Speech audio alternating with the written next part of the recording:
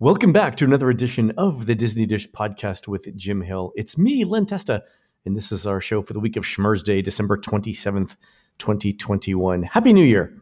On today's show, news, listener questions, and in our main segment, Jim Hill tells us about the time Disney threw Baby New Year off the Matterhorn. God, the 1960s were really different, weren't they? Let's get started by bringing in the man who says that after careful listening, Guns N' Roses has made him feel not at all welcome in the jungle. It's Mr. Jim Hill. Jim, how's it going? Okay, Len, now, given that Guns N' Roses was formed in 85 and signed with Geffen in 86, you can't really call them contemporaries of Alice Cooper because Welcome to My Nightmare, 75, right? 75, yeah, 10 years, 10, 15 years earlier, yeah. Yeah, but I just came across some stories about Alice Cooper that I have to share. It turns out for all of Alice's makeup and the stagecraft and that sort of thing, it turns out he was like this genuinely nice kid. Yep. Like when he moved to Hollywood, his first house was literally down the street from the then very elderly Groucho Marx, who suffered from insomnia. So there were these great stories about how Alice would be home, had just finishing the tour, and the phone would ring at like 11 o'clock, and it's Groucho. It's like, hi, you want to come over and watch a movie? Saw your light was on. Yeah. I heard that, and I don't know how I remember that, but that's like one of these things like, it's so strange that once you know it, you can't unknow it. But he'd walk up the street, go into Groucho's house, they'd sit there and watch a movie. Groucho would eventually fall asleep on the couch. And what Alice would do each time is he'd tamp out Groucho's cigar, then he'd put a blanket on him. And then as he was leaving the house, he'd lock the door. Yeah. But they became such good friends in 78 when the Hollywood sign was basically falling down off of that hillside over Hollywood.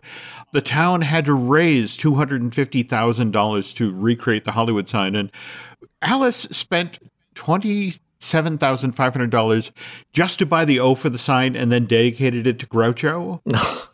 I didn't know that. That's awesome. They've become friends. And so here's Alice playing at the Universal Amphitheater in the late 70s. And so he mentions the crowds who are playing. So, oh, get me tickets. And it's like, okay. And so Groucho then takes Jack Benny and George Burns with him to an Alice Cooper show. An Alice Cooper show. And so they're wearing turtlenecks and jackets. You just know it. All right. So they're sitting there, they're watching the show. And then afterwards they go backstage and Alice is like, well, what'd you think? And the three of them kind of confer. And it's like, it reminded me of vaudeville. And Alice is like, exactly, you get it. Exactly. That's what it's supposed to be doing. So I just love that. You got it. Yeah.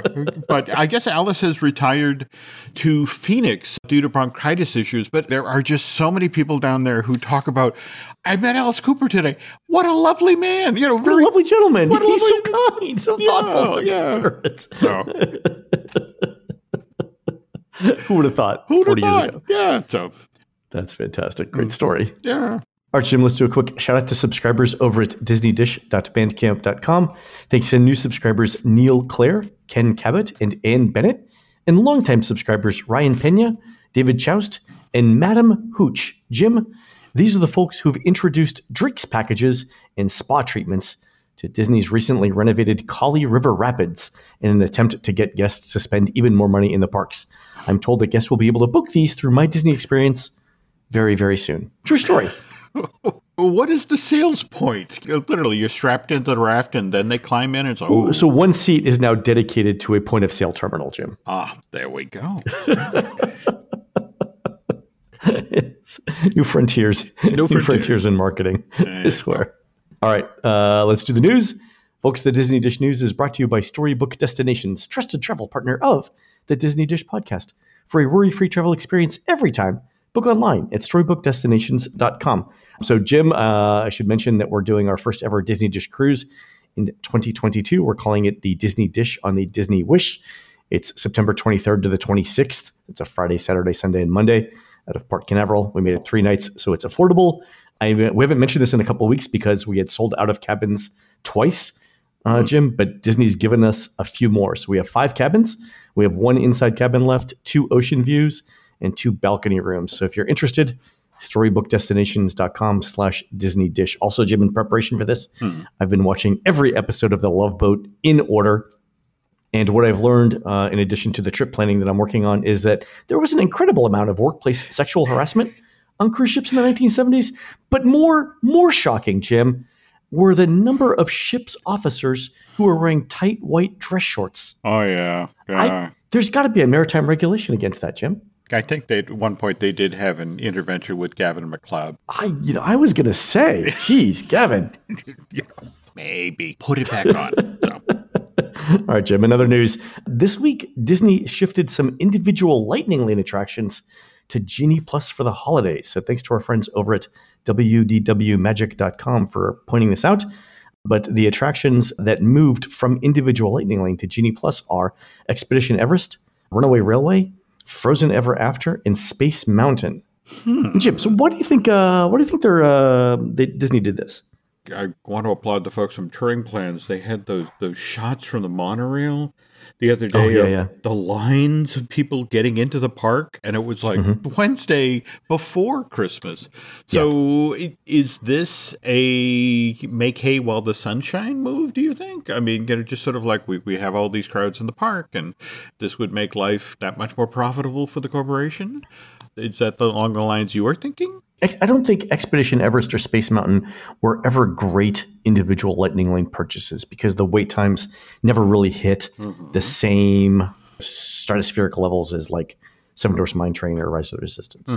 So it could be that they just weren't getting enough revenue from it. But I think the bigger concern was, in anticipation of larger holiday crowds, they might not have had the Genie Plus capacity to make sense for people. So maybe my original thought is it's a way to provide more rides in Genie Plus for people to do that. So and that tells me too that probably Genie Plus might be a little bit more popular than the individual Lightning Lane attractions in terms of sales, but I could be wrong on that.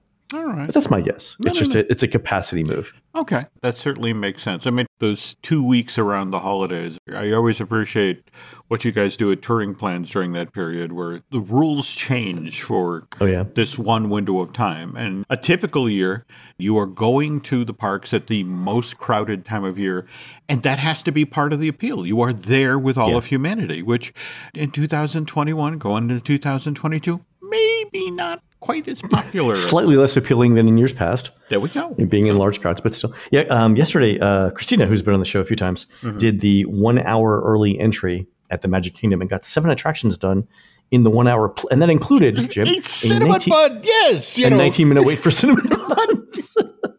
I love your sister. But again, at the same time, it's all about priorities. Yeah. But 7 attractions inside of an hour. Then you understand why she needed the cinnamon bun. You got to replenish those carbs. Carb loading, exactly. Got to have the sugar. Yeah, I mean, the 7 attractions weren't, none of them were, I would say, headliners. But I mean, they were things like Astro Orbiter, Tomorrowland Speedway, Mad Tea Party, and such like that. But still, I mean, if you think that even if those attractions had a 10-minute wait later in the day, right, and it would definitely have a longer than 10-minute wait in the day, you saved more time than you spent, and that's the key.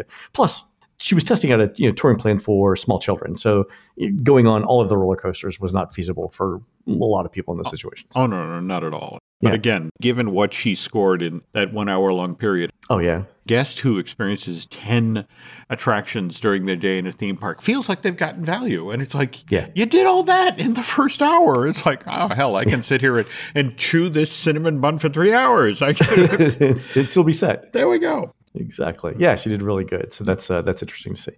All right. Also, Jim, we heard this week that Typhoon Lagoon reopens January 2nd, 2022. So next week. And I know a lot of people are looking out their windows, Jim, maybe even you, and looking at like 3 feet of snow and saying, why on earth would Disney be opening a water park the first week of January? But let me just say, whether next week here in Celebration, it's supposed to be mid-80s. So, I kind of see it. Okay. Mind you, it'll be a lot of pasty folks from New Hampshire and Canada who will actually be swimming. And I think I've told that story previously when my family went down in early December back in the 80s, right after Typhoon Lagoon had opened. And there were literally 3 of us in the tidal wave pool in the morning in December. And there were like 14 Disney lifeguards around the perimeter of the pool, and they were yelling back and forth to determine who had the least seniority. So if any of these idiots drowned, they were going in. Exactly. Who's on the college program? There we go. So.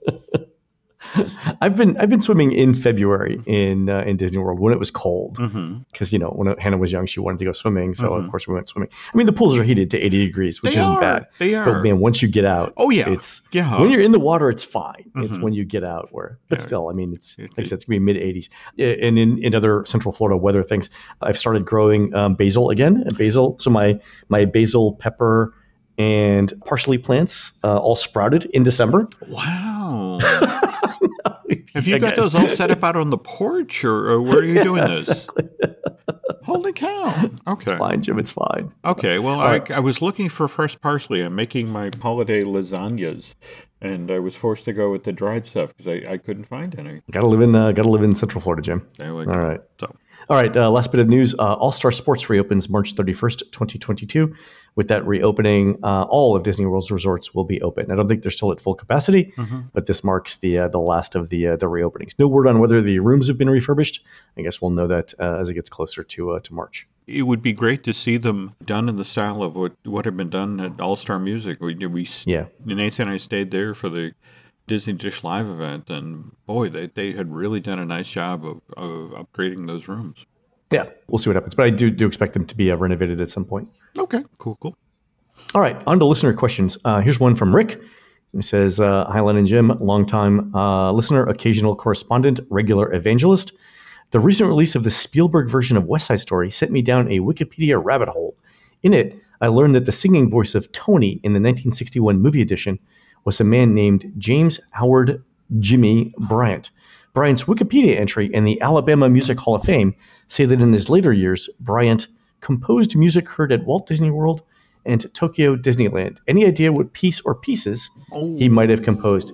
Wow. So, Jim, I think you and I both spent some time looking at this, and rabbit hole is the right word here, It is. Now, Jimmy was part of the team who created area music for Tokyo Disneyland. Remember, Tokyo Disneyland opened in April of '83. And when they mention Walt Disney World, really, and in fact, Jimmy also supposedly worked on music for early Epcot. Oh, really? I didn't know that. Yeah. So now my problem is I've got just these little handholds on the story so far. But the problem is we are in the holiday week, and so many people are headed out the door at Disney for the holiday. Yeah. So I apologize, Rick. We are on the case, but it may be till the first week of January till I get some decent info from friends back in the building. But Jimmy was doing work for Disney at an interesting time. Of course, the problem is that '84 Eisner comes in, and a lot of the folks who were working for Disney at that time then moved on, because it's like Eisner was about, we need to get new show business people in here. But let me see what I can find out. That's super interesting. I looked at the kind of music that Jimmy did, and it was mostly country stuff, obviously, because he's in the Alabama Music Hall of Fame. And it looks like he was a contemporary of like George Bruns, and may have contributed some Frontierland background music. There you go. When Epcot and Tokyo Disneyland are in development and in construction, this is during a period where Imagineering had staffed up to over 2,000 people. And so George is knee deep in doing 7 different pavilions at Epcot. So it's like, it's an all hands on deck. And it's like, okay, we need area music for Tokyo Disneyland's Frontierland area. Who can we get? And that's the thing. I didn't want to get definitive about whether Jimmy had worked on Frontierland at Tokyo until I got somebody to actually confirm that. That's how I remember the story. But I also remember that Jimmy may have done some work for the Canada Pavilion, which again has more of a... that would make sense too. Frontierland, right? Yeah, that's it exactly. I'm old. I'm 62. I forget things. So I would really like an adult to sort of confirm that this is what he did, right? And it's like, so hang on, Rick. I'm on the case. I got emails and phone calls out there, and hopefully someone will get back to me and we can get you confirmed stuff by January. It might even be a decent story. By the way, I checked ASCAP and they didn't have anything obvious, but I'll keep looking. That's the thing that kind of makes me crazy is if you think about how much music gets written for theme parks, and yet ASCAP for the longest time kind of had the attitude like, well, that's not real music. It's not commercial music, right? No, that's it exactly. So it doesn't count. And it's like, well, tell that to George Bruns, who composed hours upon hours of stuff with full orchestras in London. And it's like, yeah, it's not real music. Exactly. Yeah. I mean, it totally counts. It does. It does. All right. Here's an email from Jim who says, as a huge Star Wars nerd, I'm obligated to tell you that the video with Josh Tomorrow was not the one that was pulled from YouTube, as bad as it was. It was actually the one with some actor walking around the ship and then going to the lounge to hear a singer, because nothing says Star Wars like going to listen to a singer at a bar. And then Jim sent along the pulled video for reference. By the way, it stars an Imagineer named Anne Morrow, who I can only assume is related to Tom of People Mover fame. So thank you for that correction, Jim. Yeah. Still, oof. No, I get video. That. And in fact, the actor he's talking about, Sean Jambron, who plays Adam Goldberg on The Goldbergs, you felt bad for the kid. They're walking him around an uncompleted hotel. And it's like, look at this. It's like, wow. And then let's go into the lounge where the singer is singing. And it's like, well, it's very obvious from the footage, she's not there. It's like you have all these reaction shots, and then they're shooting the singer later. It's just sort of, it was one of those chunks of video that was destined to fail, but they thought, we can save this in editing. And it's like, we'll fix it in post. There we go. No. Some things you can't fix in post. No. It's like taking a steak and saying we're going to save the cow in post. There we go. It's just not going to happen. There you go. Okay. Clear. I've got some Star Wars stuff we can't talk about on the show, but I'll tell you afterwards. Oh, cool. All right. Email from John. I just wanted to point out that you have fans representing other super nerd communities besides aerospace engineers and rocket scientists. I work at Fermilab in suburban Chicago, where we do cutting edge research in high energy physics. Oh, Fermi as in Enrico Fermi? Enrico Fermi, yeah, exactly. Whoa! Oh, cool. So they call it Fermilab because he was grown in a lab. I don't know if you know that, Jim. Oh, the things you can do with Petri dishes. So John says, think quarks, muons, neutrinos, and other fundamental building blocks of matter and energy. I first got a taste of your data-driven approach to the Disney theme parks when I read the 2010 unofficial guide and started listening to what was described in that book as, quote, Lens podcast. Oh, geez, who wrote that? Scientists and engineers thrive on dissecting complicated systems and making informed decisions based on data. That is precisely what you provide, so it's no surprise to me that you've developed a following in these communities. I look forward to listening to your latest episode every Monday on my commute into the lab. Also, I once heard a strangely familiar voice while waiting in line for Slinky Dog, and by the time I realized it was Len, he was already buckled into a seat, and I'd missed my opportunity to meet him. Someday. Thank you both for everything you do and the countless hours you must put into making such entertaining and educational content. Jim, do you have a PBS show that I'm not aware of? Where this entertaining and educational content happens? If you look at the Elmo suit, all right, the zipper on the back. Okay, there it is right there. It's like this. It's the second half of Sesame Street. There we go. So, all right, folks, we're going to take a quick commercial break. When we come back, Jim tells us about the time Disney threw Baby New Year off the Matterhorn. We'll be right back. When you need mealtime inspiration, it's worth shopping Kroger, where you'll find over 30,000 mouth-watering choices that excite your inner foodie. And no matter what tasty choice you make, you'll enjoy our everyday low prices, plus extra ways to save, like digital coupons worth over $600 each week. You can also save up to $1 off per gallon at the pump with fuel points. More savings and more inspiring flavors make shopping Kroger worth it every time. Kroger, fresh for everyone. Fuel restrictions apply. All right, Jim, we are at the end of the year. Yeah, there is nothing like a quick recap of what happened in the year, followed by a look forward. Today, we're going to do that look forward. And you're going to tell us about the time that Disneyland decided it would be a good idea to fling Baby New Year off of a mountain. There is actually footage of this. In fact, I've seen it. Yes, Tim O'Day was nice enough once to share it with me. And you actually got to see it at Pixar, didn't you? Right. So the thing Jim's going to talk about was for the longest time considered an urban legend. In fact, if you go onto YouTube right now, or even do a Google search, because I tried this before the show, to look for the footage that we're about to describe, it does not exist on the internet, which tells you how special it must be. I got a chance to see it when our friend and friend of the show, Chris Ham, did a presentation at Pixar on the history of the corporate relationship between Monsanto and Disneyland. Mm-hmm. So Chris does this presentation, which is fantastic. He goes over like Home of the Future, Adventures Through Inner Space, America the Beautiful, with footage that he had dug out of the Monsanto archives that Disney theme park fans had never seen. So he does this great presentation. At the end of it, someone from Pixar comes up and says, well, you're staying for Tony Baxter's thing tonight, right? And by the way, let me just say, Jim, if anyone ever says, you're staying for Tony Baxter's thing tonight, right? The answer is always yes. The answer is never no. Always yes. Right. Don't they give the same advice in Ghostbusters? Yeah, exactly. You say, somebody asks you if you're God, you say yes. There we go. Yeah. Okay. So we get in and I think we've told the story on the show before, but Tony's got 500 DVDs of unlabeled archival video from the Disney archives. Mm-hmm. And the idea is that somebody shouts out a number between 1 and 500. Mm-hmm. He throws that DVD in, and then everyone tries to figure out what's going on while Tony takes notes. The idea being that eventually this will become part of a show, maybe on Disney Plus or something like that. But basically, it's the way to identify these unlabeled film canisters from the archives. Anyway, so we're going through this, and again, we've talked about it on the show before. But at one point, Tony's like, "Okay, I've got this special piece of footage here that many of you have heard about, but no one has ever seen." So he goes in and narrates the story that you're about to tell. And let me just say, the video, Jim, is the most exquisite piece of cinematography I have ever seen in my entire life. And I completely understand why it will never, ever see the light of day, Jim. It is glorious. You tell the story. I'm going to interject at certain points. Okay. Well, the very first time Disneyland did a special hard ticket New Year's Eve celebration was in 1957. 7,500 people came out that night.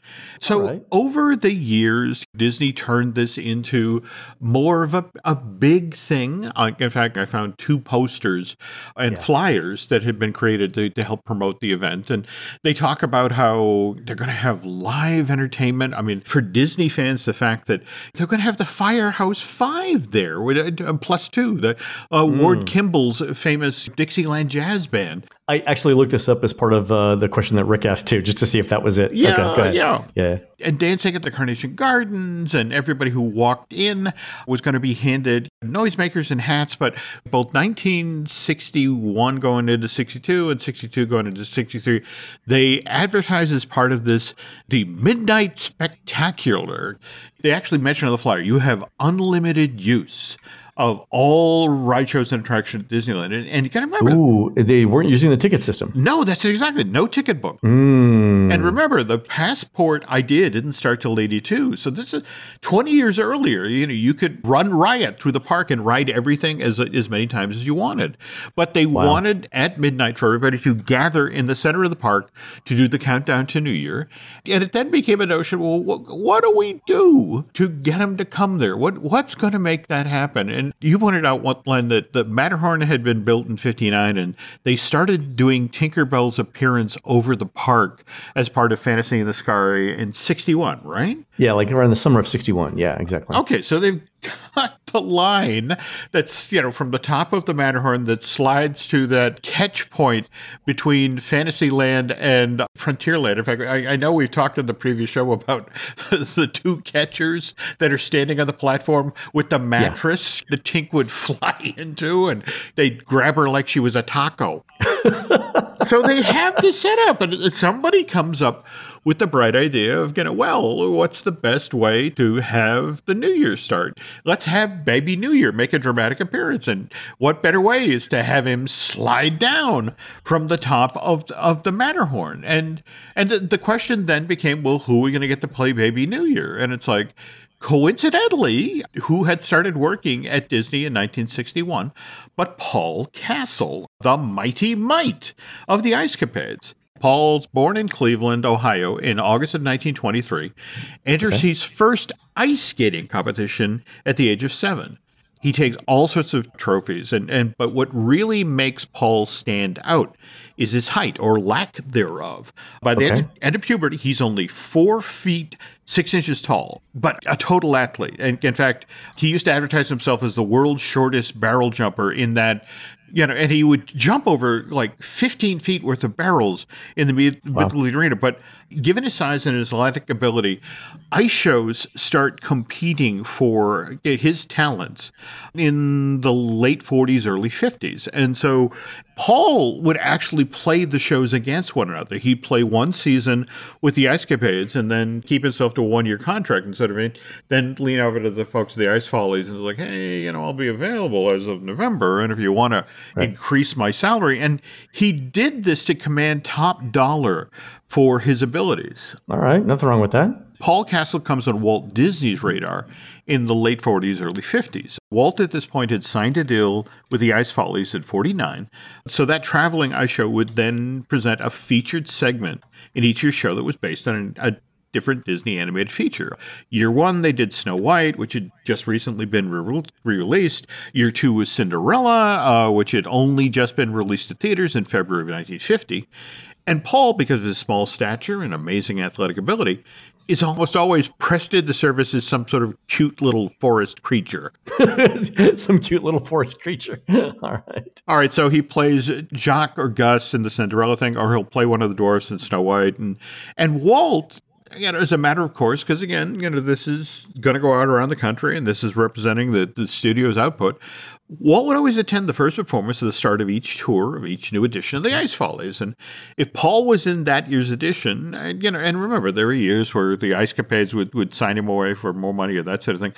Walt would always marvel at Castle's ability because this was an athlete, a performer who would give his all. And, you're sitting in the back row of an ice arena, but it's like, I can see that guy and he's doing a great job. So Walt's opening the Disneyland 55, doesn't have costumes, borrows them from the Ice Capades. The year he borrows the Disney character costumes is when the Ice Capades is presenting a Walt Disney's Toy Shop number. And then the very next year, because what's the white hot thing that people are talking about in pop culture but Disneyland? So the Ice Capades now has a Disneyland number. And who's playing Mickey in this presentation but Paul Castle?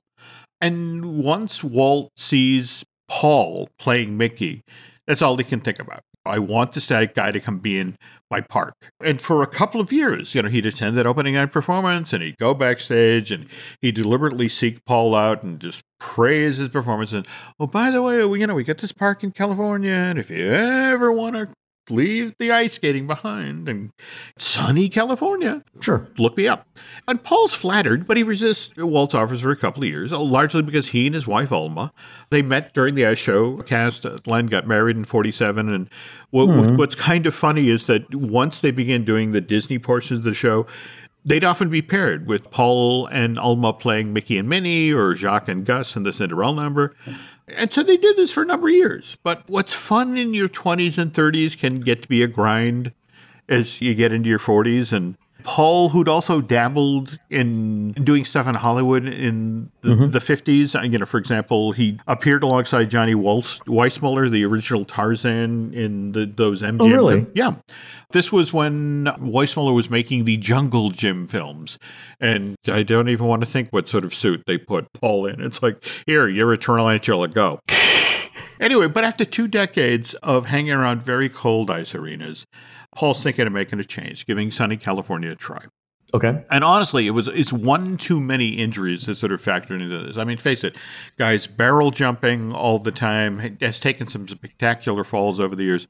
One point, one point fractures his leg and is out of work for months. So that's what finally convinces him, okay, we're going to leave the ice show and we're going to go give Disneyland a try. Now, it's 61, and Paul is 38 at the time. So it's like literally midlife. He is changing his career. But Walt, because he loved that he'd landed Paul. In fact, Disney doesn't even officially have a character department at this point. That doesn't start till 63, Len. But it's like, I got Paul Castle. And at this point, you've seen pictures of the Mickey and Minnie costume they had at this time. It's the giant bulbous head version where Mickey, Mickey's got no operational arms. And the cast member who's playing Mickey is literally looking out of the top of a top hat.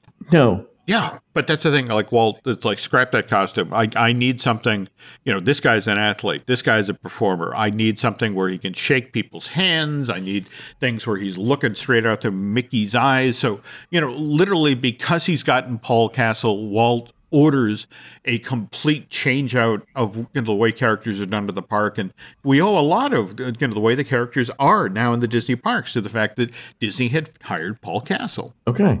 And Walt, because he's got this performer, he wants Mickey everywhere now. So whenever you see Mickey on television with Walt during The Wonderful World of Color, that's Paul Castle.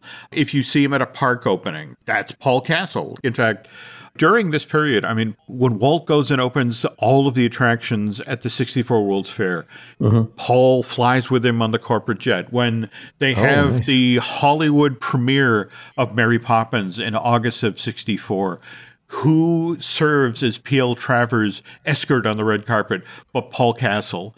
Paul, when he would tell the story, his absolute favorite time with Walt was January of 1966, when Walt had been named as the Grand Marshal of that year's Rose Parade. And so for 5 hours, he's in an open car, a limousine from the 1920s with Walt, and the two of them are sitting in the chair side by side. Paul's obviously dressed as Mickey, and they're waving to the crowd, but he gets 5 hours alone with Walt, and they sit and they talk, and they're obviously just enjoying the hell out of thousands of people, screaming and waving and that sort of thing. And because he spent so much time doing this stuff with the Disney family, he got to know the members of the family individually. And Abby Disney, in fact, she's the one who's really been hammering on Disney in public lately. But Abby, when she was a little girl, would go backstage at Disneyland with her mom, Edna, that this is Roy O's wife, that they would have just finished watching a parade or opening a show and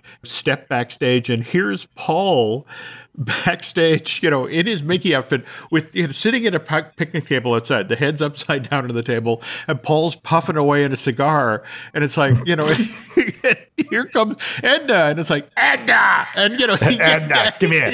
A headless Mickey Mouse shouting out your mom's name. Yeah, it's not weird. No, not at all. So if Abigail has anger issues, this has nothing to do with that. Yeah, you understand her upbringing now. A lot of things make way more sense, right? There you go. Can you imagine? Because I was last weekend, I was leaving the Magic Kingdom and going through the arcade. So imagine you're on Main Street, USA, and you're facing the castle. The exit was the arcade that follows the left side of the Magic Kingdom. So it's behind the Emporium, which is very rare. They rarely open absolutely. Up, right? But it was open last weekend. Yep. So I'm going down it, and there were a bunch of cast members back there. So as soon as they opened up, I guess some cast members got caught unawares that they were opening up the backstage arcade. So they were back there sort of having a break. And I can imagine me walking back there and seeing, Mickey Mouse with his head off, yelling out, Edna, come here. That would be hysterical. It would also throw me off my game. It would. Yeah. All right. But I guess at this point, we should talk about the footage that you saw. Because again, think about it. 61, poor Paul has only been on the Disney payroll for a couple of months at this point. And so they mentioned, okay, we're doing a special show on New Year's Eve. We need you to come to the park. It's like, okay, cool. Yeah. And they'd been sending Tinkerbell down this zip line for a little over a year. Yeah, and remember, that was Tiny Klein, a 75-year-old aerialist who, I love her story. She would literally take the bus to Anaheim every night and get there at 6, put on her costume, climb to the top of the Matterhorn, and they'd throw her off. She'd get caught in the mattresses, get down, take the costume off, get back on the bus. No, that's it exactly. Good check. Okay. And that was the thing. Paul, we're going to get, it's holiday pay, and so, and again, it's like, okay, where's my Mickey costume? Well, it's not a Mickey costume. It's this costume. It's like, it's a diaper and a top hat. It's yeah. Okay. And now come with us. It's like, we're going to the top of the Matterhorn. And the thing of it is the whole of the time, it's like, Paul, we told you what we're going to do. You're going to ride down a zip line. You're going to do this. And the story that Tim O'Day told is that they get Paul to the top of the mountain, and there are now thousands of people standing in front of Sleeping Beauty Castle. And he's 147 feet up in the air, and it's like, I don't want to do this. So they bring him up, right? Yep. And because it's a union job, so there are Teamsters up there with him, right? So he gets up there, and again, Paul is a smallish man. Yep. The Teamsters are, as you can imagine, larger. And the way that Tony Baxter tells the story, if I'm remembering it correctly, was they bring him up there. It's 5 minutes before midnight. Paul looks down, he sees all of these people, and he's like, "I'm not going to do it." So the Teamsters get on the walkie-talkie, and they signal Paul's apprehension to management about not wanting to go down the zip line. And the word comes back from management, like, convince him to do it. Again, you tell the Teamsters to convince somebody to do something, you know what you're implying, right?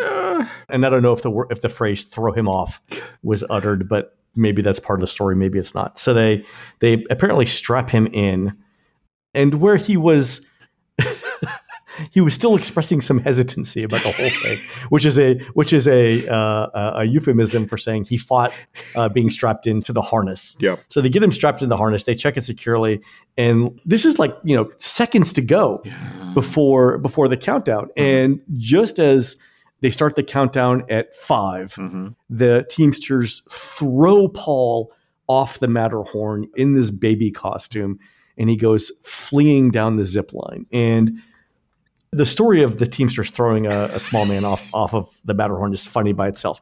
But the video, Jim, is the funniest thing I've ever seen in my entire life, because it's Paul. So it's shot from the ground. Imagine like you're looking straight on at the castle. So the Matterhorn is to your right. And you can see the zip line because this person's fairly close. And I guess they've got spotlights on it to where you can see it. And all you see is this man dressed as Baby New Year. And he's flailing as he comes off the Matterhorn. Like he's trying to grab onto anything. Like his arms are spinning and his legs are kicking. Like he doesn't want to do it. And the ironic thing about that is the harness is not in a fixed position. It's got a swivel built on it.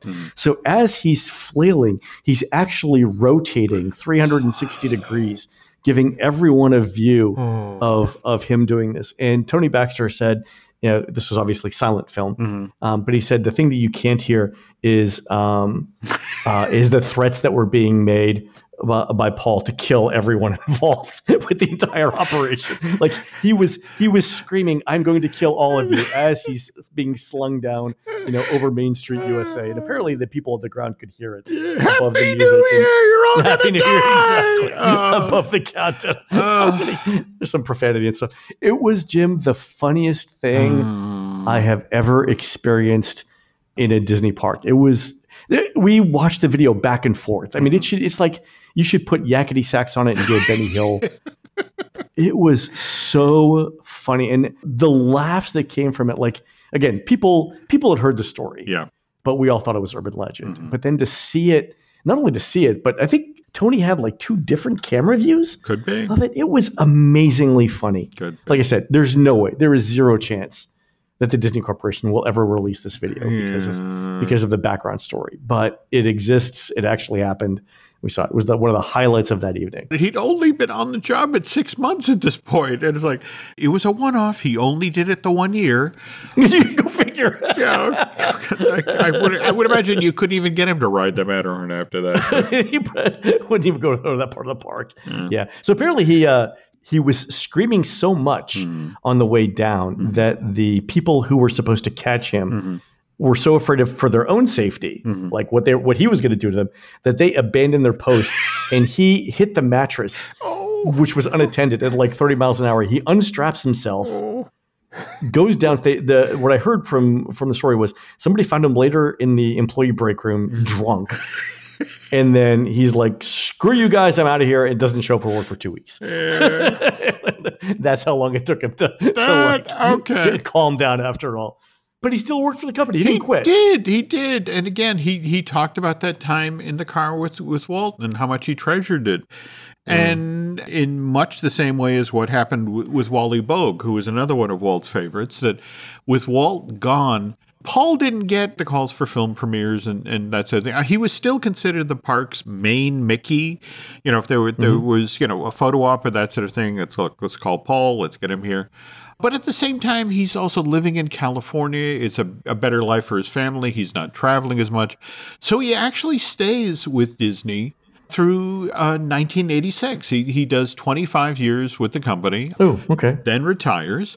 And then to sort of circle back to what he used to do with the Ice Follies and the Ice Capades, he wrote a book about his career. And it was one of these things where he kept bringing it to various publishing houses and to the effect of, well, look, I want top dollar for this because I'm taking you behind the scenes at the Walt Disney Company. I'm telling stories about Walt. And he had a price in his mind that none of the publishing houses, especially in the 80s and 90s, were willing to tell because, again, Disney fandom wasn't what it is today. Right. There was no straight pipe to get to these folks.